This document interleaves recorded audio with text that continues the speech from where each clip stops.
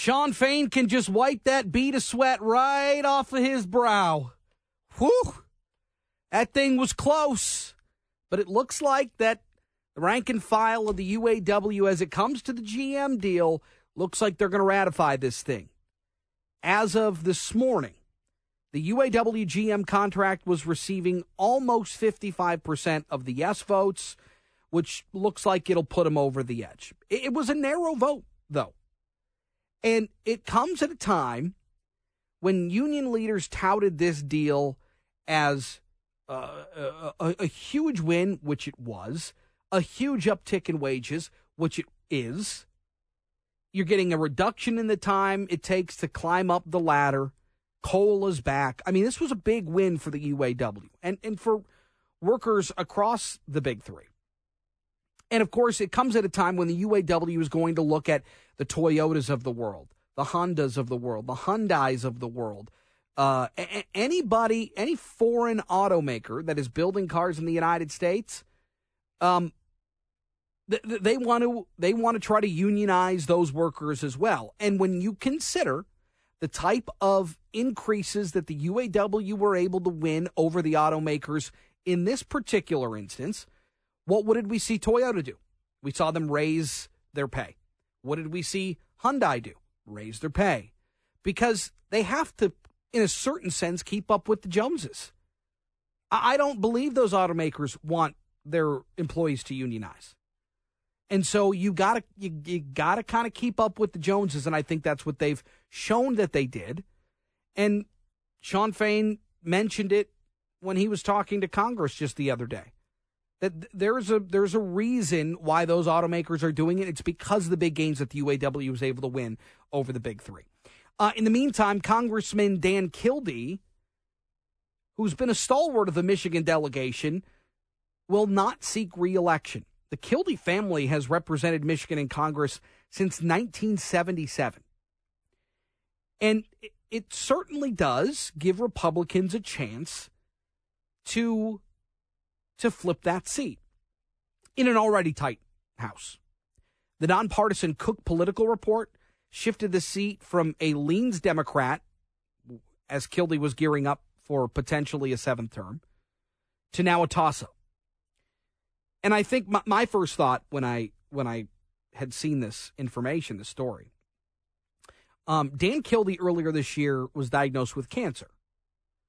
And it was curable. It was on his tonsil, I believe.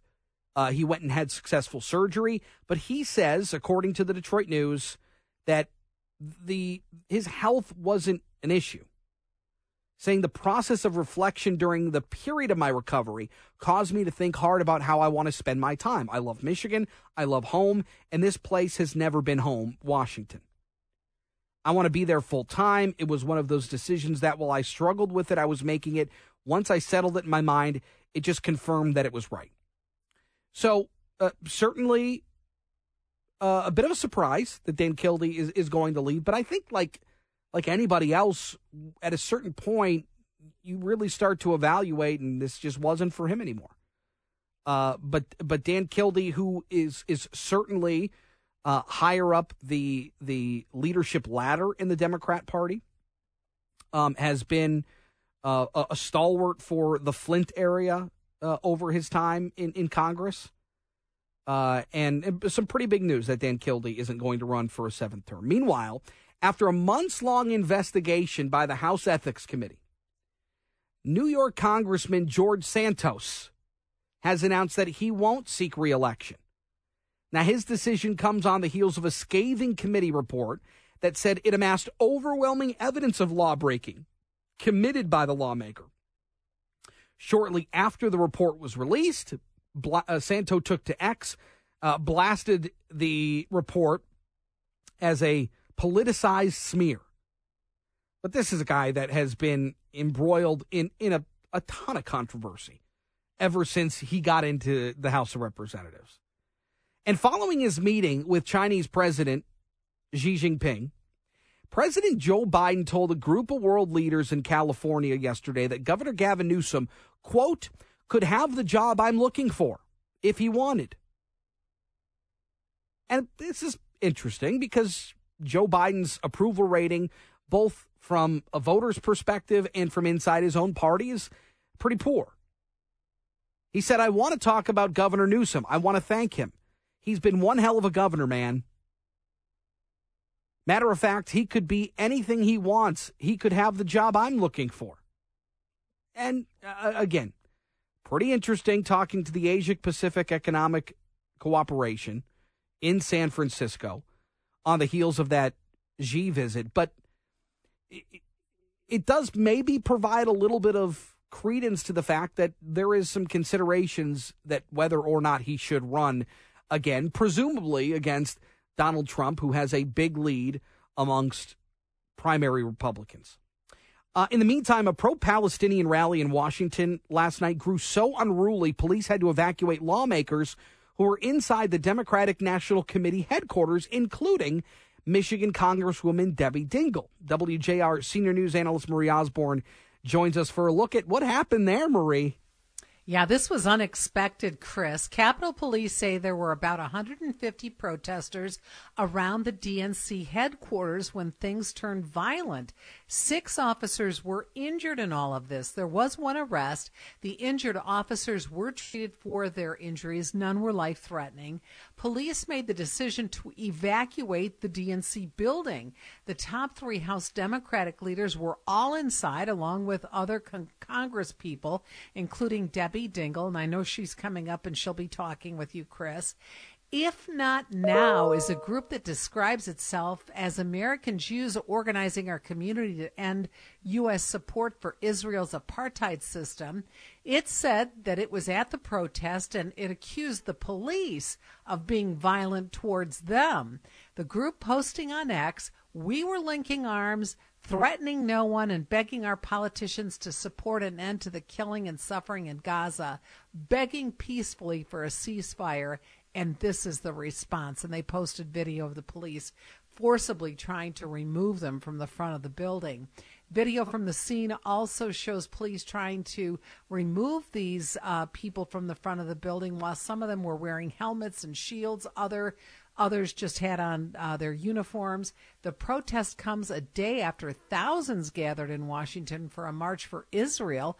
That was a rally against anti-Semitism. And one other thing that, again, a look at the perspectives of all this, Chris. Representative Brad Sherman of California posted on X that he was evacuated from the DNC. And this is his words: after pro-terrorist, anti-#Israel protesters grew violent, pepper spraying police officers and attempting to break into the building.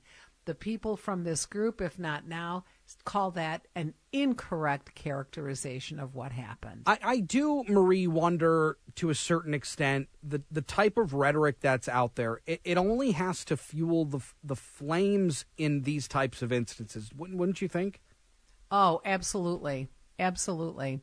It does not take much to turn something that looks peaceable into something else. So you're absolutely correct. And police are absolutely on high alert in D.C. as well as elsewhere in the country. Debbie Dingell told the Detroit News, "This rattled me more than January 6th. Oh. And so when you consider, the type of reaction from lawmakers after that, this has to feel a little more serious. And I think that's the information coming from Debbie Dingell. We'll talk with her coming up at around 2:35. Marie Osborne, thank you very much. Thank you, Chris. All right, the new TikTok trend is out, and you're going to hate it, because I do. That's next. All right. Kill the music.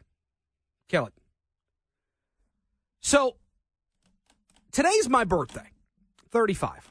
I don't tell you because I care. It's my birthday. I don't. No. I don't care that it's my birthday. I don't expect anybody to care it's my birthday. I only tell you that because I find myself smack dab in the millennial generation, right in the middle. And look, we take a lot of heat. Our work ethic isn't very good, all kinds of other nonsense. In some cases, it's probably justified. Now, I feel like I'm above the fray. I buck that trend. Look, I'm dialed into what's happening, all right? I read a lot, I watch a lot, I listen a lot, because I get to come in here every day and talk to you about things that matter to you, matter to me. And look, I try very hard not to be, like the old get off my lawn guy, because it's not really who I am, but there's probably some truth that there is a little bit of that in me. And so sometimes when I see something that just makes me so blindingly mad, my first thought is, these people have no bleeping idea what they're talking about. They are out of their minds. And when we get to that level, it's a problem. We got a problem. Threat level midnight. Code red. So I'm having dinner with my family last night. And we finish eating. And I start to peruse a little bit. And I come across the latest viral TikTok trend.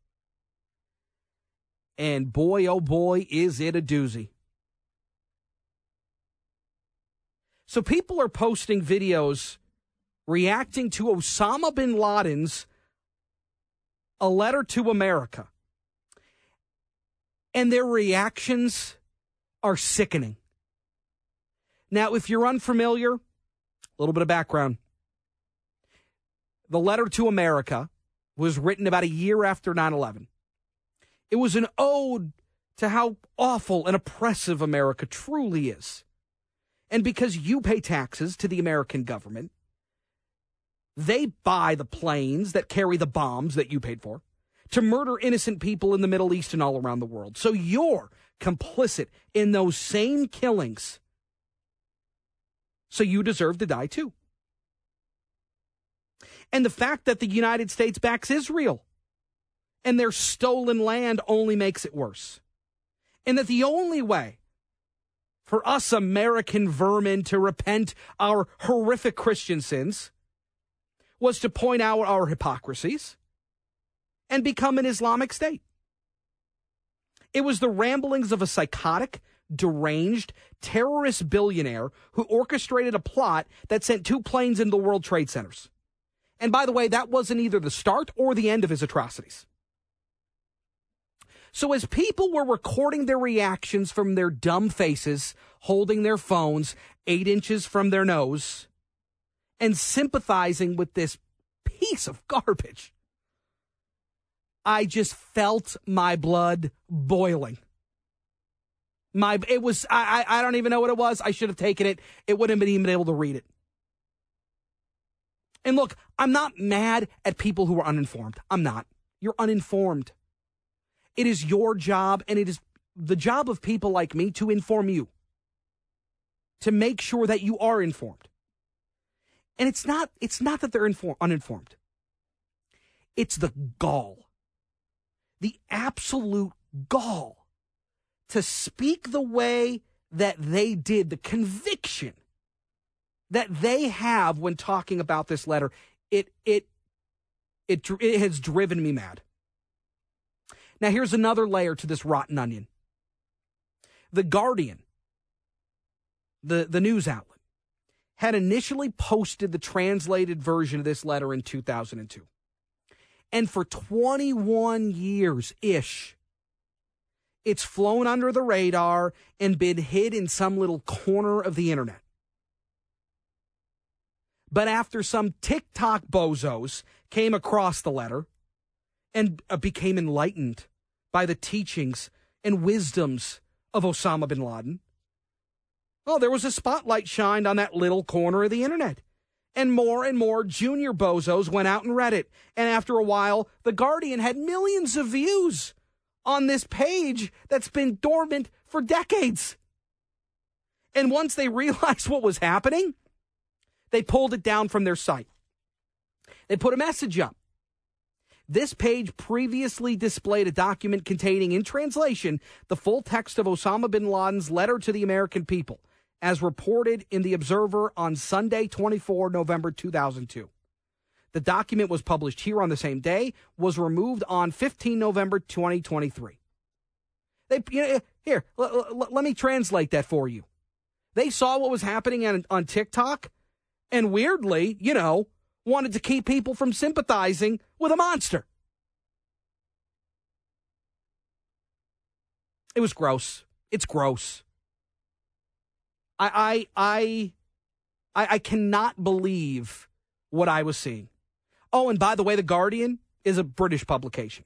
So all those folks out there that was saying, oh, the United States is trying to cover this up.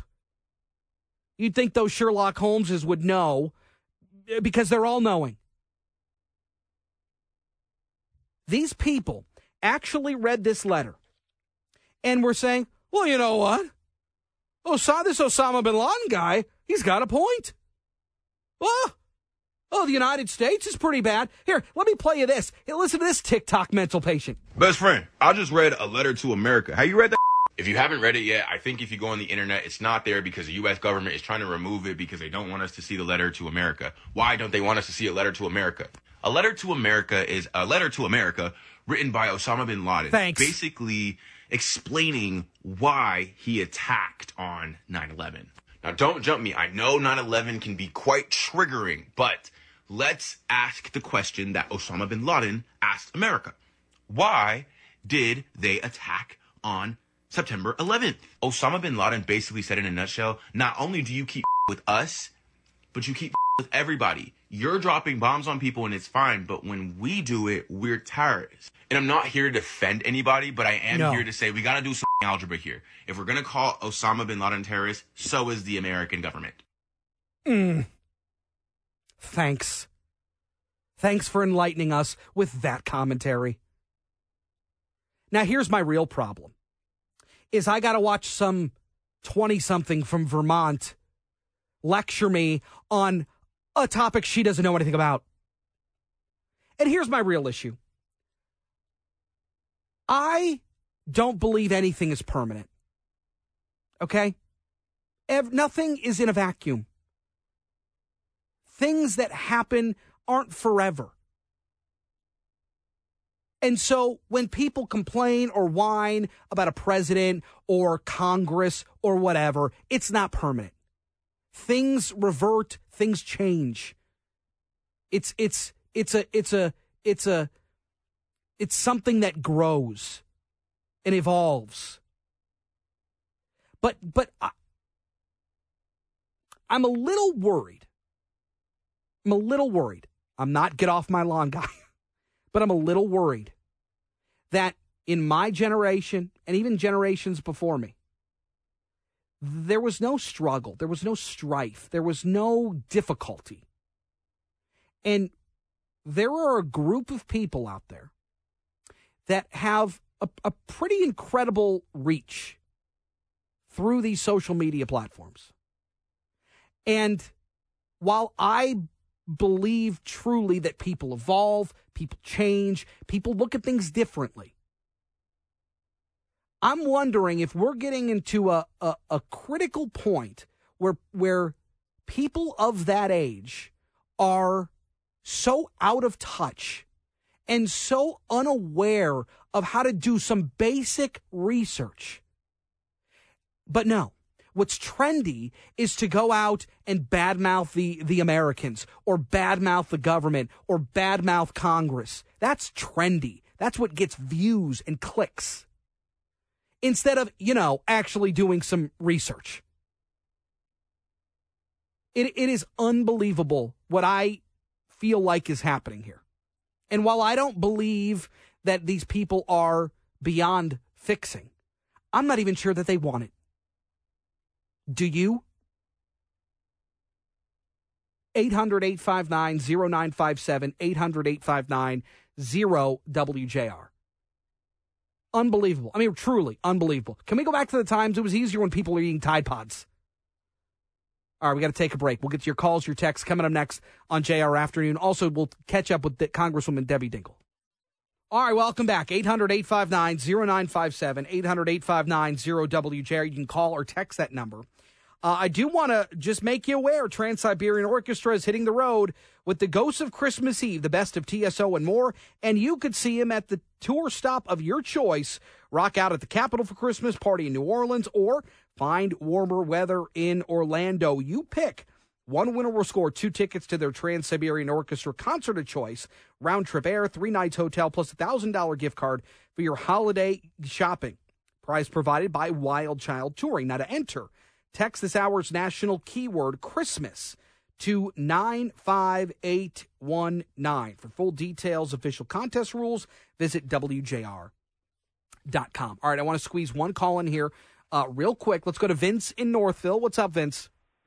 Hey, I just want to condone you on calling this one 100% right on as far as trendy. You're 100% right.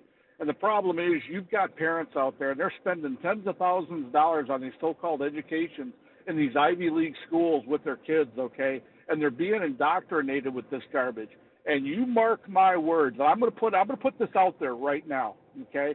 You mark my words. In the next couple of years in these psychology classes and classes that are going to be taught, they are going to try to sell the bill of goods that Osama Bin Ladin was actually a good guy. He actually was a freedom fighter, and he actually had a good train of thought when attacking America. They're going to teach this in your colleges. I would put my life on it. Well, Vince, I mean, this is with Hitler. This is part of what they're doing now. I mean, this is literally what people are saying on TikTok now. And Vince, I appreciate the call, but yeah, this is where they're at now, and it is something else. It's something else. I never in my wildest dreams, nowhere on my bingo card, did it say that people were going to sympathize with Osama bin Laden. I mean, it is, again, I don't fault people for being uninformed. I don't. They're uninformed.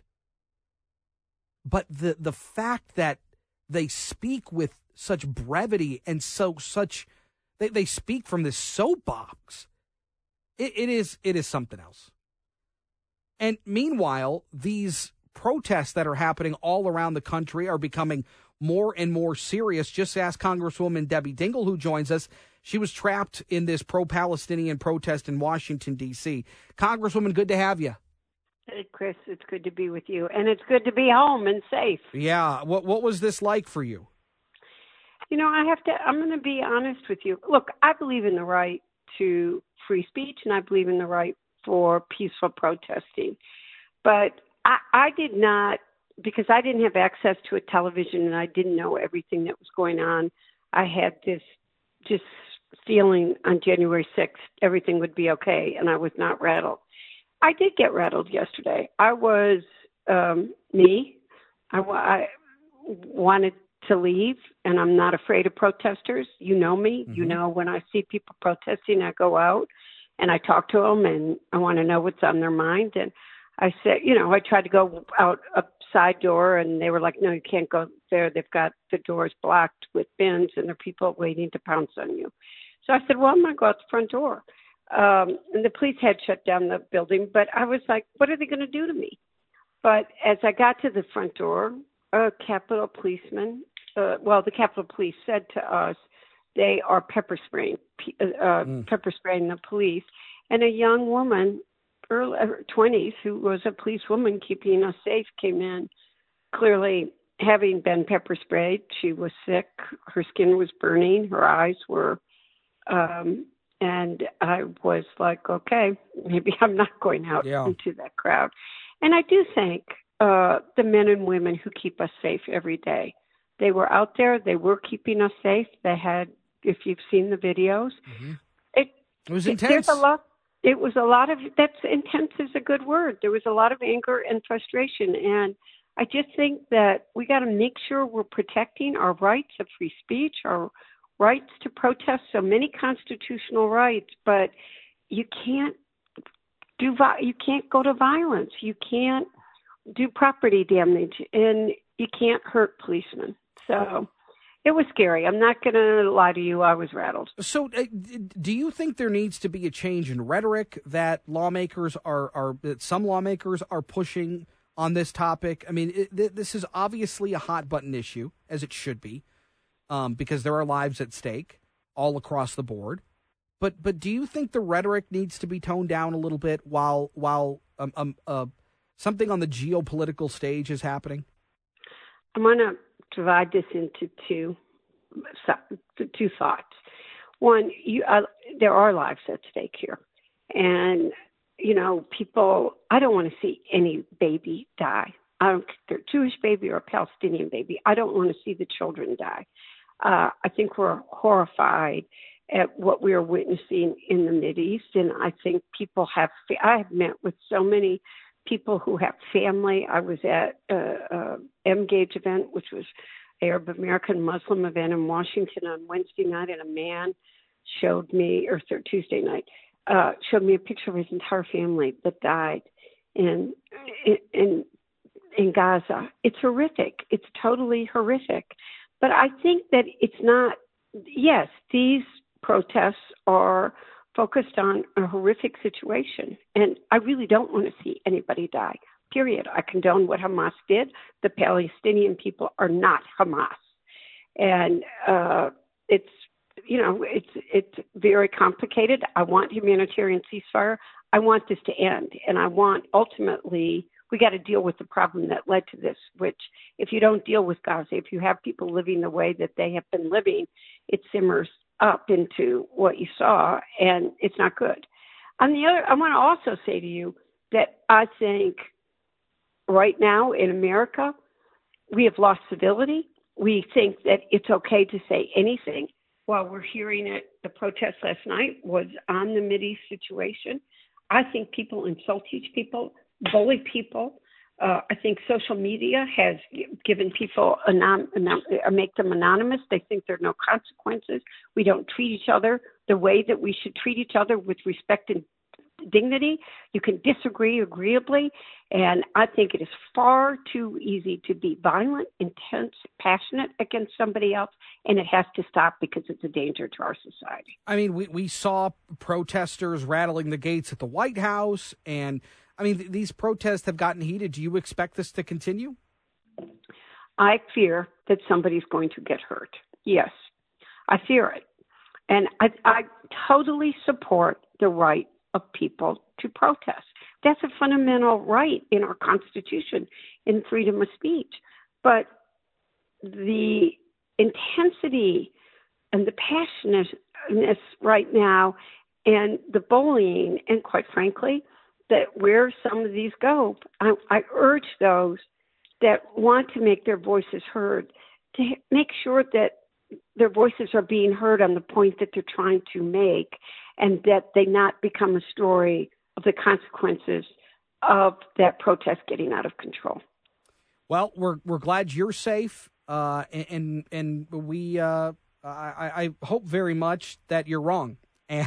And somebody doesn't get hurt, because these things seem to have escalated over the last couple of weeks, and they're becoming more and more intense. Congresswoman Debbie Dingell, thank you for your time as always. Thank you, Chris. Take care. Yeah, you do the same. 800-859-0957. Got to take a break. More next on JR Afternoon. So we talk a lot about EVs on this show, obviously, for obvious reasons. But the infrastructure is to me, maybe more interesting than the production as of this moment.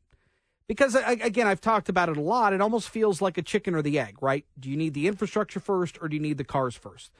And it's probably both. I mean, you need to work in tandem in order to make this thing really take off the way that automakers and even the federal government wants it to take off.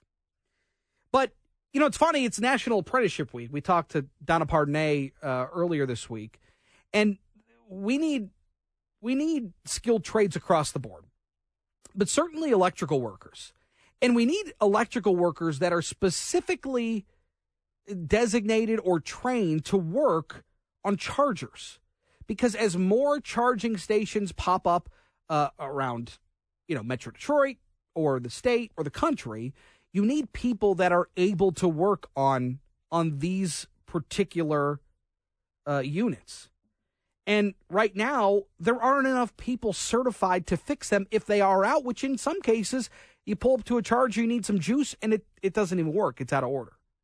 So there is a huge kind of break in what is happening and then what needs to happen. Jennifer Mefford's the national co-chair of the Electric Vehicle Infrastructure Training Program and joins us. Jen, good to talk with you. Hey, Chris, thanks for having me. We talk a lot about infrastructure and the need to have a robust, readily available system of chargers across the country and certainly here in the state of Michigan.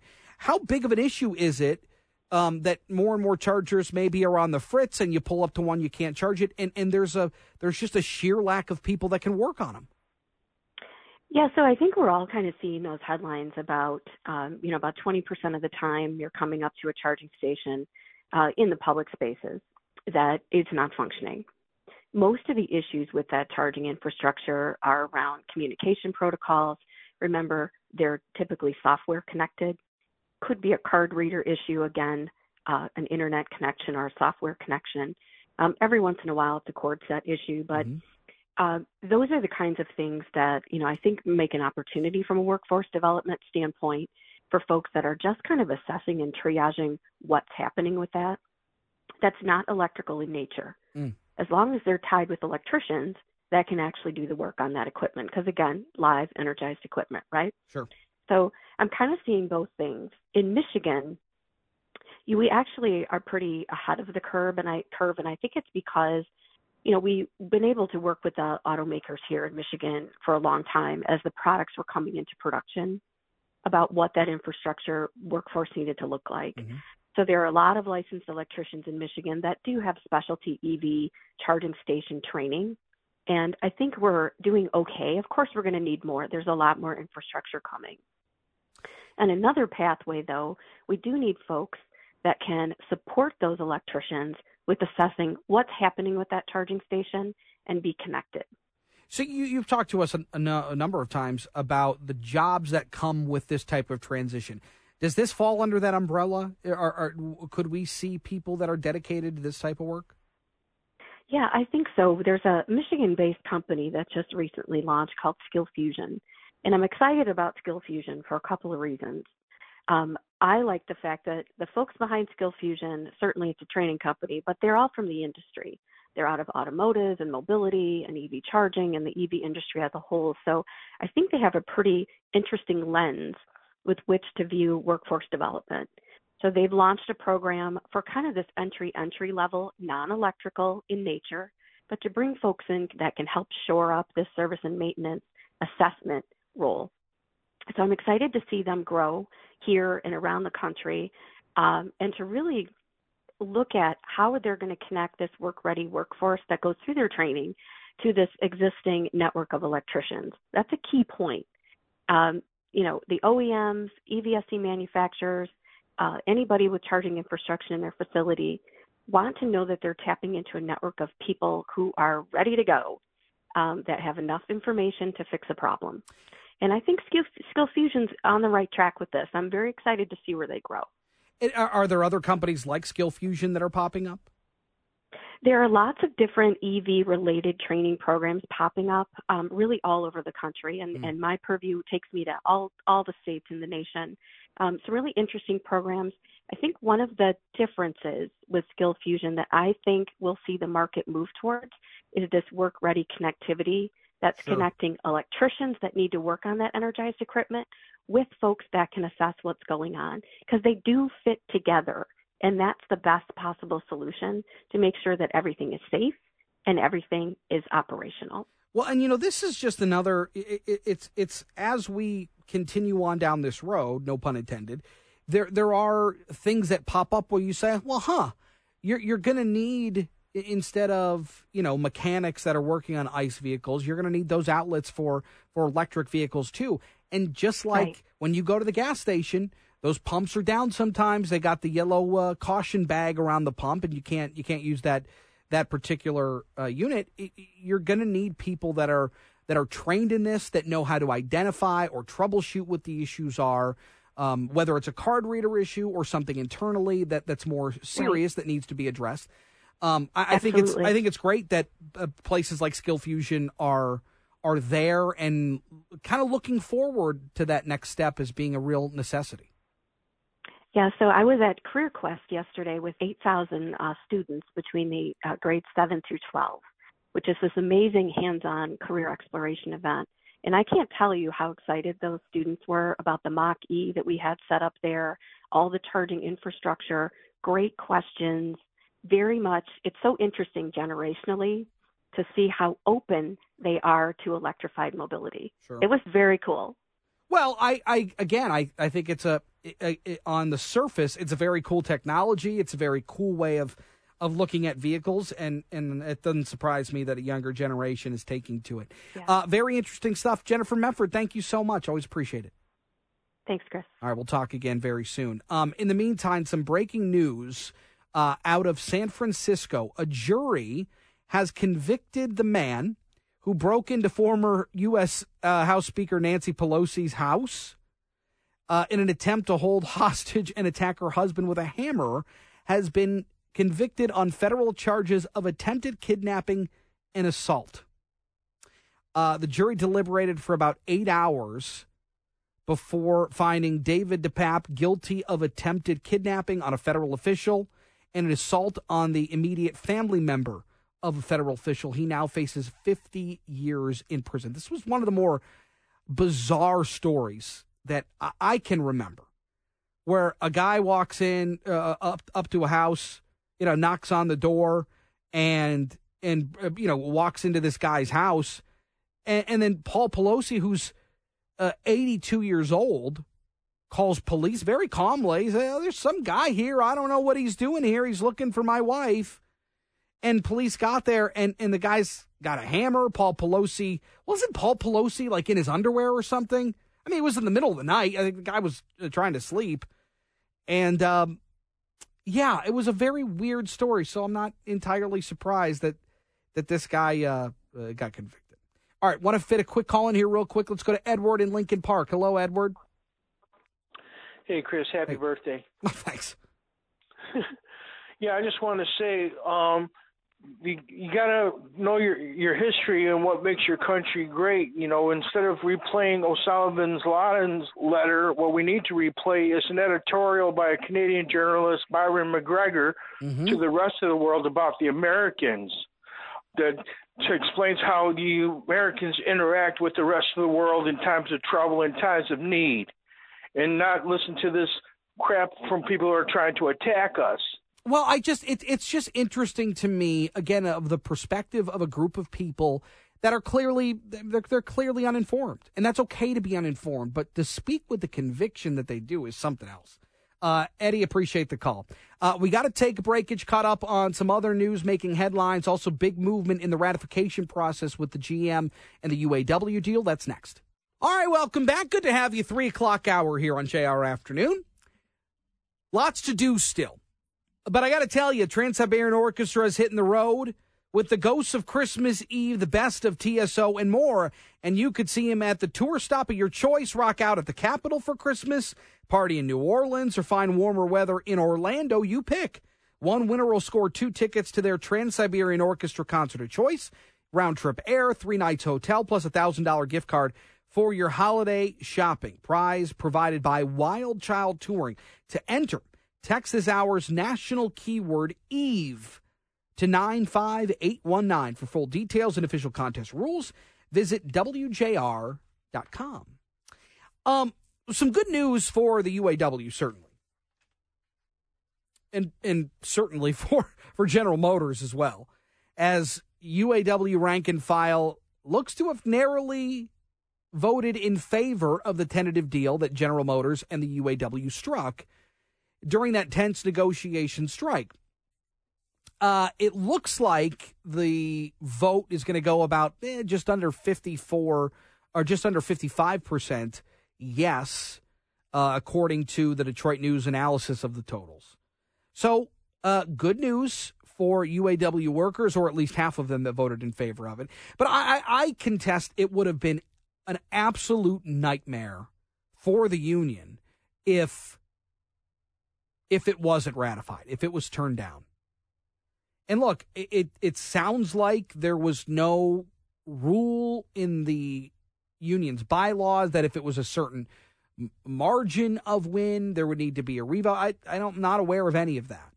So as long as it's a majority vote, then it gets ratified.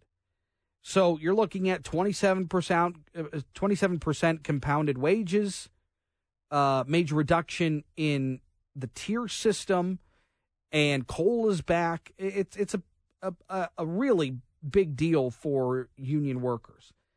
I am a little bit surprised of the reception of it, I would have thought that this is exactly what really they wanted. And I know that Sean Fain went in with a whole laundry list of items and asks and, what was it, 45% wage increase? I mean, just wild numbers. But again, remember, it's a negotiation. It's back and forth, and there was no way that they were getting those numbers. But Sean Fain was very vocal. Sean Fain was very public. Sean Fain took a much different tact to get these deals done than union presidents of yesteryear. So I'm surprised that there was pushback to this as much as there was. And it'll be really interesting to see when the Ford votes happen and the Stellantis votes happen, if we're seeing similar numbers. Because once these tentative deals were done, I mean, Sean Fain was very effusive in the gravity of these deals, how big they were, how much they, stuck it to the man kind of deal. And they got big numbers. So I'm a little surprised, but it looks like it's going to pass and be ratified. Meanwhile, Congressman Dan Kildee, the Flint area Democrat who has spent 6 terms in Congress, is not going to seek re-election. It now, I believe, gives Republicans an opportunity to flip that seat. And you may think, well, Dan Kildee's been around for a long time.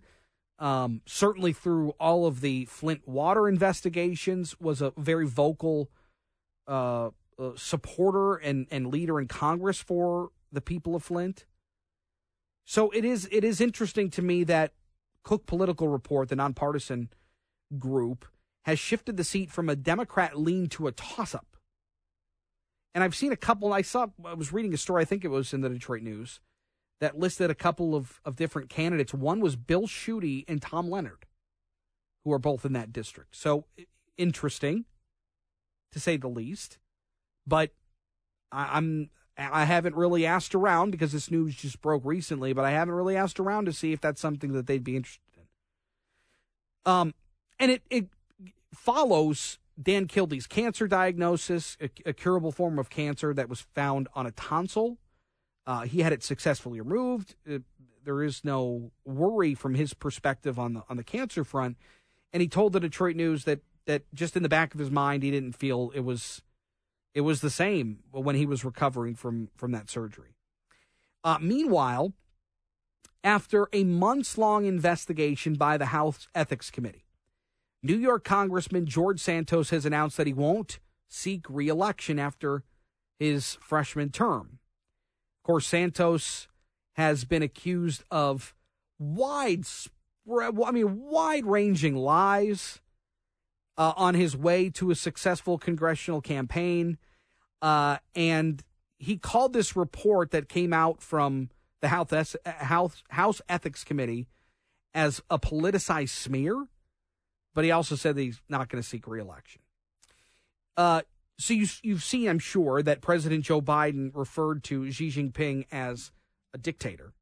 I don't know that he called him that to his face. That would be pretty brazen. I don't know that happened behind closed doors. But after his meeting, told a group of world leaders, the president did, that California Governor Gavin Newsom could have the job he's looking for if he wanted. Saying, I want to talk about Governor Newsom.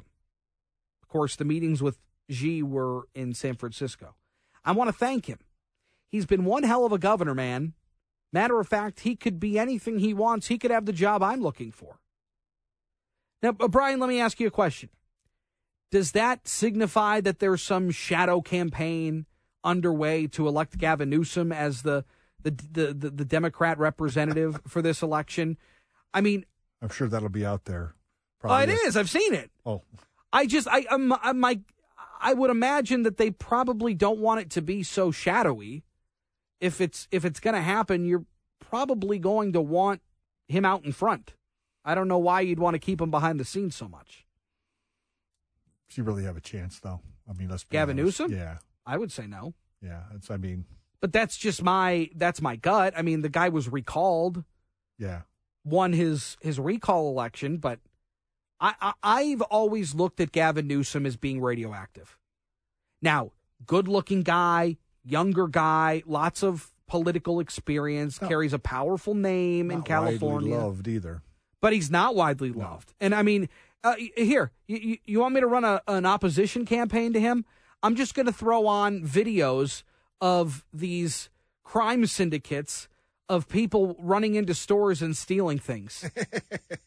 Or how about just shots of these homeless cities that are in L.A. or San Francisco that they do nothing with? There's my Oppo campaign. Done. Can't elect this guy. He doesn't even get things done in his own state. But I think from a DNC perspective or an administration perspective, I do wonder if they've really taken looks at folks like Gavin Newsom, like Gretchen Whitmer. I think they had to, at least from a due diligence perspective. All right, we got to take a break. Coming up next, we're going to talk about funding the government. The new Speaker of the House has a plan. Is that what people want? It's next on JR Afternoon. So one of the reasons that Kevin McCarthy was outed from leadership was that he made a deal with the devil. And the deal was no continuing resolutions. So when he put out a continuing resolution for the Congress to continue funding the government, that's when some in the Republican caucus decided to take action and oust Kevin McCarthy. Now, Speaker Mike Johnson didn't make that pact. And so when he came out with a continuing resolution, there were some eyes raised and say, well, what are we doing here? But his stopgap funding bill to avert that government shutdown passed this week. Bipartisan, 336 to 95. And the way that they had structured it, they needed 2/3 from the House. And after the vote, Johnson said we just had to get the job done. But there does seem to be a groundswell, particularly among Republicans, that this whole idea of continuing resolutions is nonsense, kicking the can down the road. It's not something that we should be doing, and instead we should be attacking these bloated levels of spending that we're seeing coming out of Washington on the regular now. Ryan Walker is the Executive Vice President of Heritage Action for America and joins us. Ryan, good to have you. Thanks for having me on. Why do you think Mike Johnson proposed another continuing resolution here? Yeah, it's a great question. And I think that Speaker Johnson was between a rock and a hard place. We know, is very determined and interested in cutting spending. Mike Johnson, at his heart and at his core, is a conservative. In fact, he was an activist for many years prior to his service in the Congress. And so we know that's in his heart. But I think, listen, he had been on the job for about 2 weeks. He has barely hired any staff. He has some, but certainly not what he needs to adequately run the House. And so I think that he saw this as sort of the only pathway that he could go down unless he wanted to shut down the government. And that was something I think that he and his team, at least at this point, were unwilling to do. Now, in January, I think that's a much different conversation. Yeah, I'm with you. To me, it makes sense that you punt this down the road until after the holidays. You spend a little bit more time in the seat, in the big chair, and you work from there. But, there are people out there that go, you know what, close it down. I mean, based on the amount of money that comes into the government every day, you're able to fund, 80% of the government? So there are people out there that say, then shut it down. We have to stop this somewhere, but I don't know that in a very important, I think, impactful election year, I think the optics of that would be terrible. And so the Republicans are in between a bit of a rock and a hard place, but from a voter's perspective, I think it's very clear that a vast majority of the American public feels like we should be cutting down our spending, we should be attacking the debt, and we should be, the billions and billions of dollars that we pay in interest alone is astronomical. So where do they go from here? Do you feel like there is a path forward that is able to adhere to their conservative values while also not putting themselves in a disadvantage with voters? Yeah, I think that they do have a time now, a runway, if you will, to actually show the Senate and tell the Senate, listen, the country is $2 trillion in deficit spending every year now. We're $33 trillion in debt, getting close to 34. Treasury is having issues selling bonds. Bond rates are incredibly high. Mortgage rates are high. All of that, all of those things will remain true and be the case in January. And what I think Speaker Johnson and the Republicans in the House are going to have to say is, if you want the government fund for the rest of the year, if you want to have a say in which agencies are funded and how, you have to negotiate with Republicans on cutting spending and changing some of these policies, most notably those policies that relate to the southern border. And so I think you'll see that over the coming weeks. How I guess prepared are Republicans in your view to go down that road? I mean, that can be a difficult spot to be in, again, especially in an election year.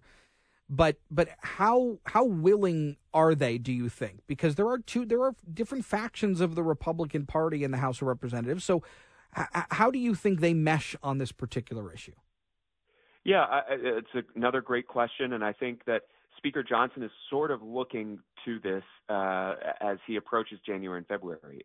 The CR that they did pass is what they're referring to as laddered. So it has two different end dates for a set of agencies on each date.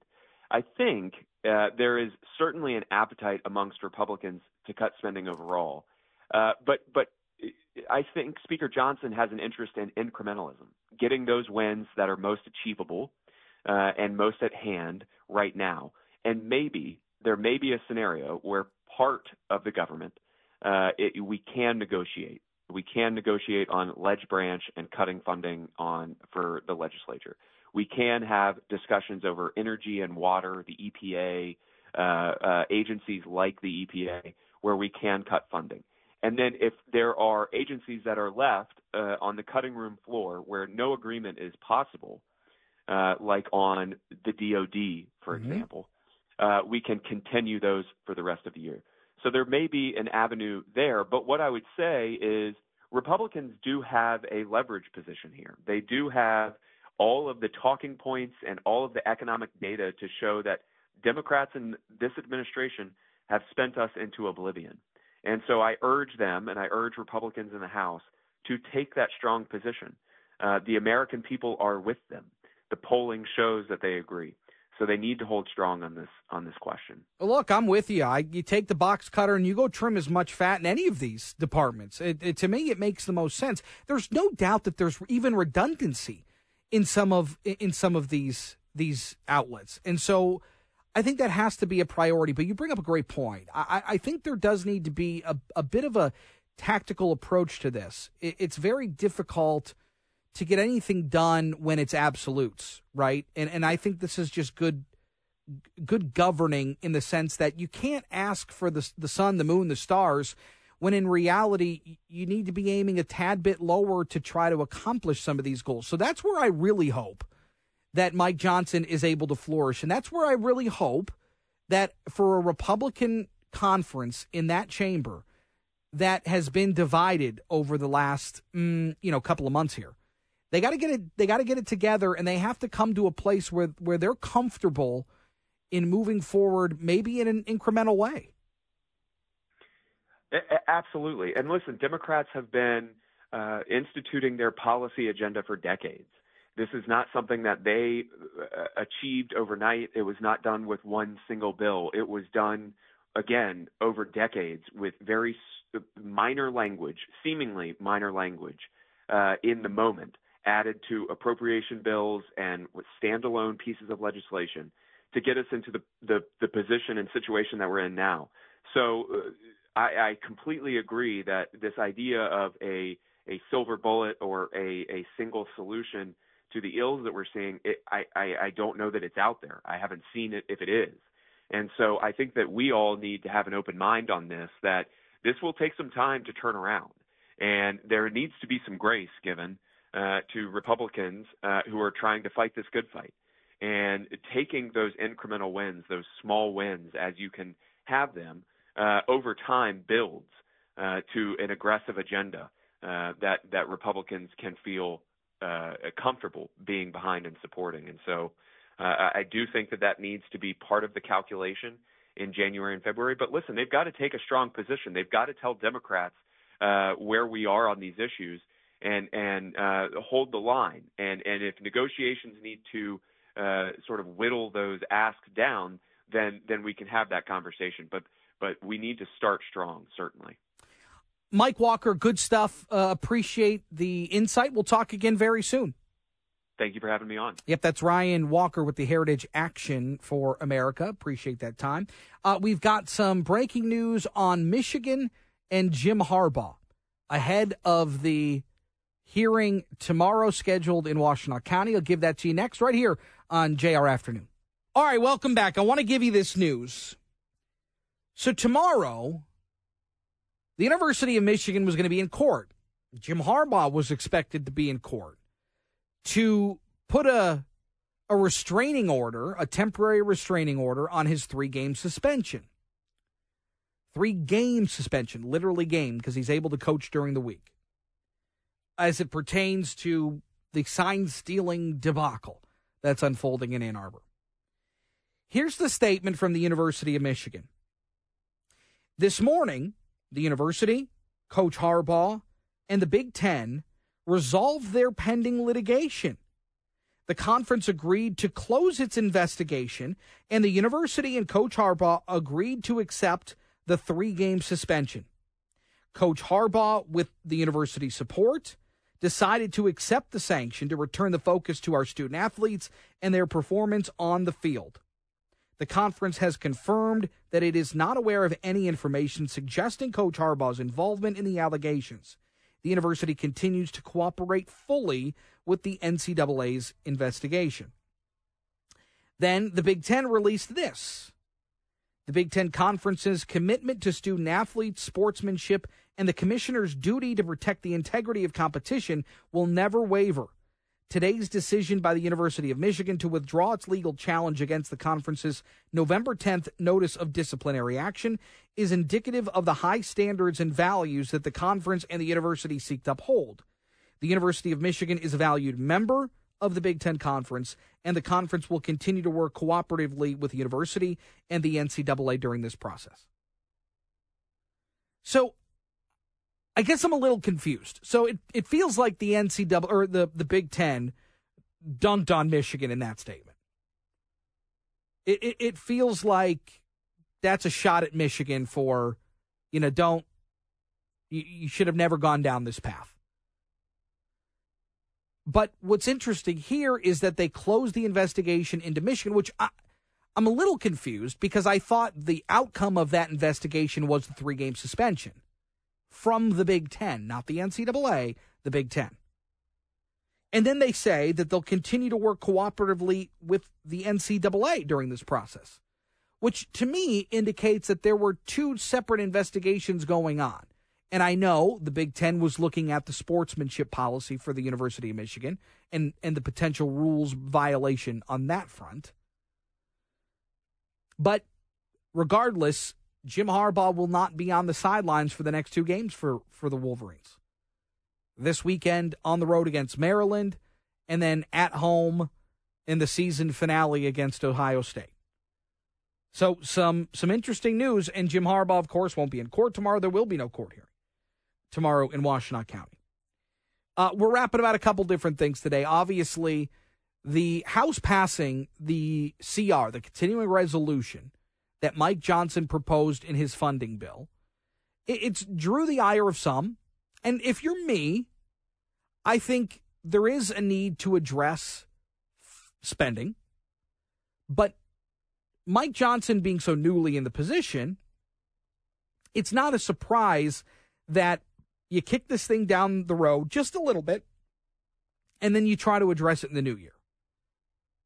I'd love to get your thoughts on it. 800-859-0957, 800-859-0WJR. Let's go to Dave in Rochester. Hello, David. Hey, Chris. Hey. Your Heritage guest. Yeah. Oh, happy birthday, by the way. Thank you. It was part of my my little spiel earlier, but I appreciate that, Dave. Thank you. Yeah. Heritage guest spent this into oblivion. I would say the objective data says this let's say, Democratic spending starting March of 2021 has spent this into prosperity. Oblivion would mean that you digressed. Okay, our GDP, even when you subtract out the annual added debt with a balance sheet of the country, household net worth, even when you subtract out the public debt held by the public, in both cases have seen the all-time high time levels when you put it on a real basis, meaning inflation adjusted, when you put it on a per capita basis, population adjusted. So by any measure, including what the CBO said we'd be at this point back before the Democrats had any spending bills whatsoever, as far as these last 4 quarters, fiscal year 2023, it's beyond anyone's expectation. All right, well, Dave, let me ask you this. So this year, we're expected to surpass $800 billion in just interest alone. In 2021, that number was about $350 billion. So just on interest, we're spending nearly $1 trillion. Now, look, I to me, being financially sound with your money is important. And when you get into debt and you're making so much X amount of dollar payments on your interest, that's not helping you. So when you're looking at $800 billion in just interest payments alone, that's through the roof crazy, isn't it? No, it's not through the roof crazy. Everything is relative, like Albert Einstein tried to tell us. Okay, let's look at what that is. How much GDP do you think we make? Our income is GDP. 27 trillion, okay? 800 billion divided to 27 trillion. Big deal. Is that worked? It's just like if you're a little kid, you give him the credit card.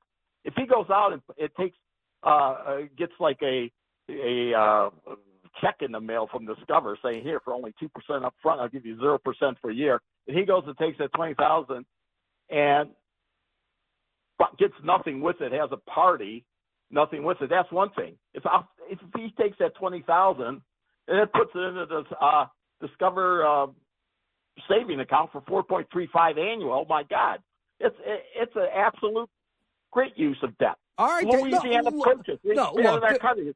sure. No, there's no doubt that a little bit of debt's good, and a little bit of debt from the U.S. government is a lot more than debt you and I would take on.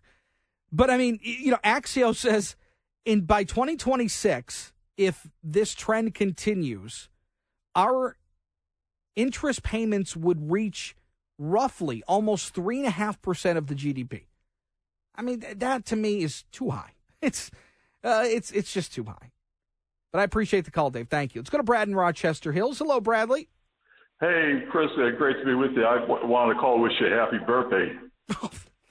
Thank you, Brad. It's very nice. I was talking to your call screener. It was Dave or somebody else that I suggested that you had dare plans and you want to go anywhere you want to celebrate your birthday. The best place ever, especially for a burger, would be Red Coat Tavern in Royal Oak. You know what, Brad? I have never been to Red Coat. I have never been there. Yeah, my best friend and I and his mom, we usually go there once a year. We were just there today having lunch. I've heard that's the spot to go for a burger in town. I've never been there. Yeah, that's what my best friend and I had today. We each had our own choice of burger and toppings. Yeah. Good for you. Good for you, Brad. You have a blessed birthday. We'll touch base soon. Appreciate you. Thank you, Brad. That's very nice. Look, I think when it comes to this spending, there is an element of what? Why? Can we pull in the rein? Look, you got to pull in the reins in your own home if you need to, right? You can't just spend. I think it would behoove the government to, and certainly Republicans to get on board that you got to really look at the spending. I mean, you ask the American people, and they know that we spend too much. Can't just print more money. I mean, I'm no economist, but it makes some pretty simple sense to me. All right, we got to take a break. More coming up next on JR Afternoon. I don't know, man. I don't know. Don't Steve look Courtney at me, joins bro. us. Don't look at me, bro. What does any of this mean? Because all right, so I broke it down. It broke right before we went to break that there will be no hearing tomorrow for a temporary restraining order. No, sir. Michigan has dropped their suit against the Big Ten. Over. I read the statements, and I want you to reiterate them, but somebody blinked. Or there was some sort of back deal negotiations going on, and I don't know who blinked. I don't know who blinked first. I don't know. Let's break it down. Steve Courtney. Hello. Let me just say this. Our conversation and our analyses brought to you by the Performance Remodeling if you Sweepstakes. could call it that. Performance Remodeling, a preferred partner of the Inside Outside guys, kicked off another $100,000 window of opportunity sweepstakes. Request your windows, roofing, and siding quote today. Log into windowsroofingsiding.com to enter Performance Remodeling Sweepstakes. Now, earlier this week, Monday, as a matter of fact, Michigan head coach Jim Harbaugh said he was very much looking forward to his day in court. He wanted to have a say. That hearing in Washtenaw County was due to go down tomorrow. Maybe they would have received their temporary restraining order, which would have allowed Harbaugh to be on the sideline for the tilt against the Terrapins in Maryland this Saturday. And, of course, November 25th in A Squared on the sideline against the hated rival Ohio State Buckeyes. Instead, Jim Harbaugh, the University of Michigan, they opt to accept the 3-game suspension. Now, something just isn't equating here. I agree. Because at the very least, you go to this hearing and present your case like you said you wanted to. You wanted to go in there as Jim Harbaugh, head football coach, yada, yada, yada, tell your side of the story. Okay, they kick it around there in Washtenaw County, and maybe they say TRO is approved. So now, all of a sudden, everything's put on hold. He's going to coach on the sideline at Maryland and, of course, against Ohio State. Instead, they decide to accept. So the hearing is not taking place, and you've basically said, no, we're good with it. All right, can I read the statements? And then we'll kibitz. Ken Brown joins us as well. All right, from the University of Michigan. This morning, the university, Coach Harbaugh, and the Big Ten resolved their pending litigation.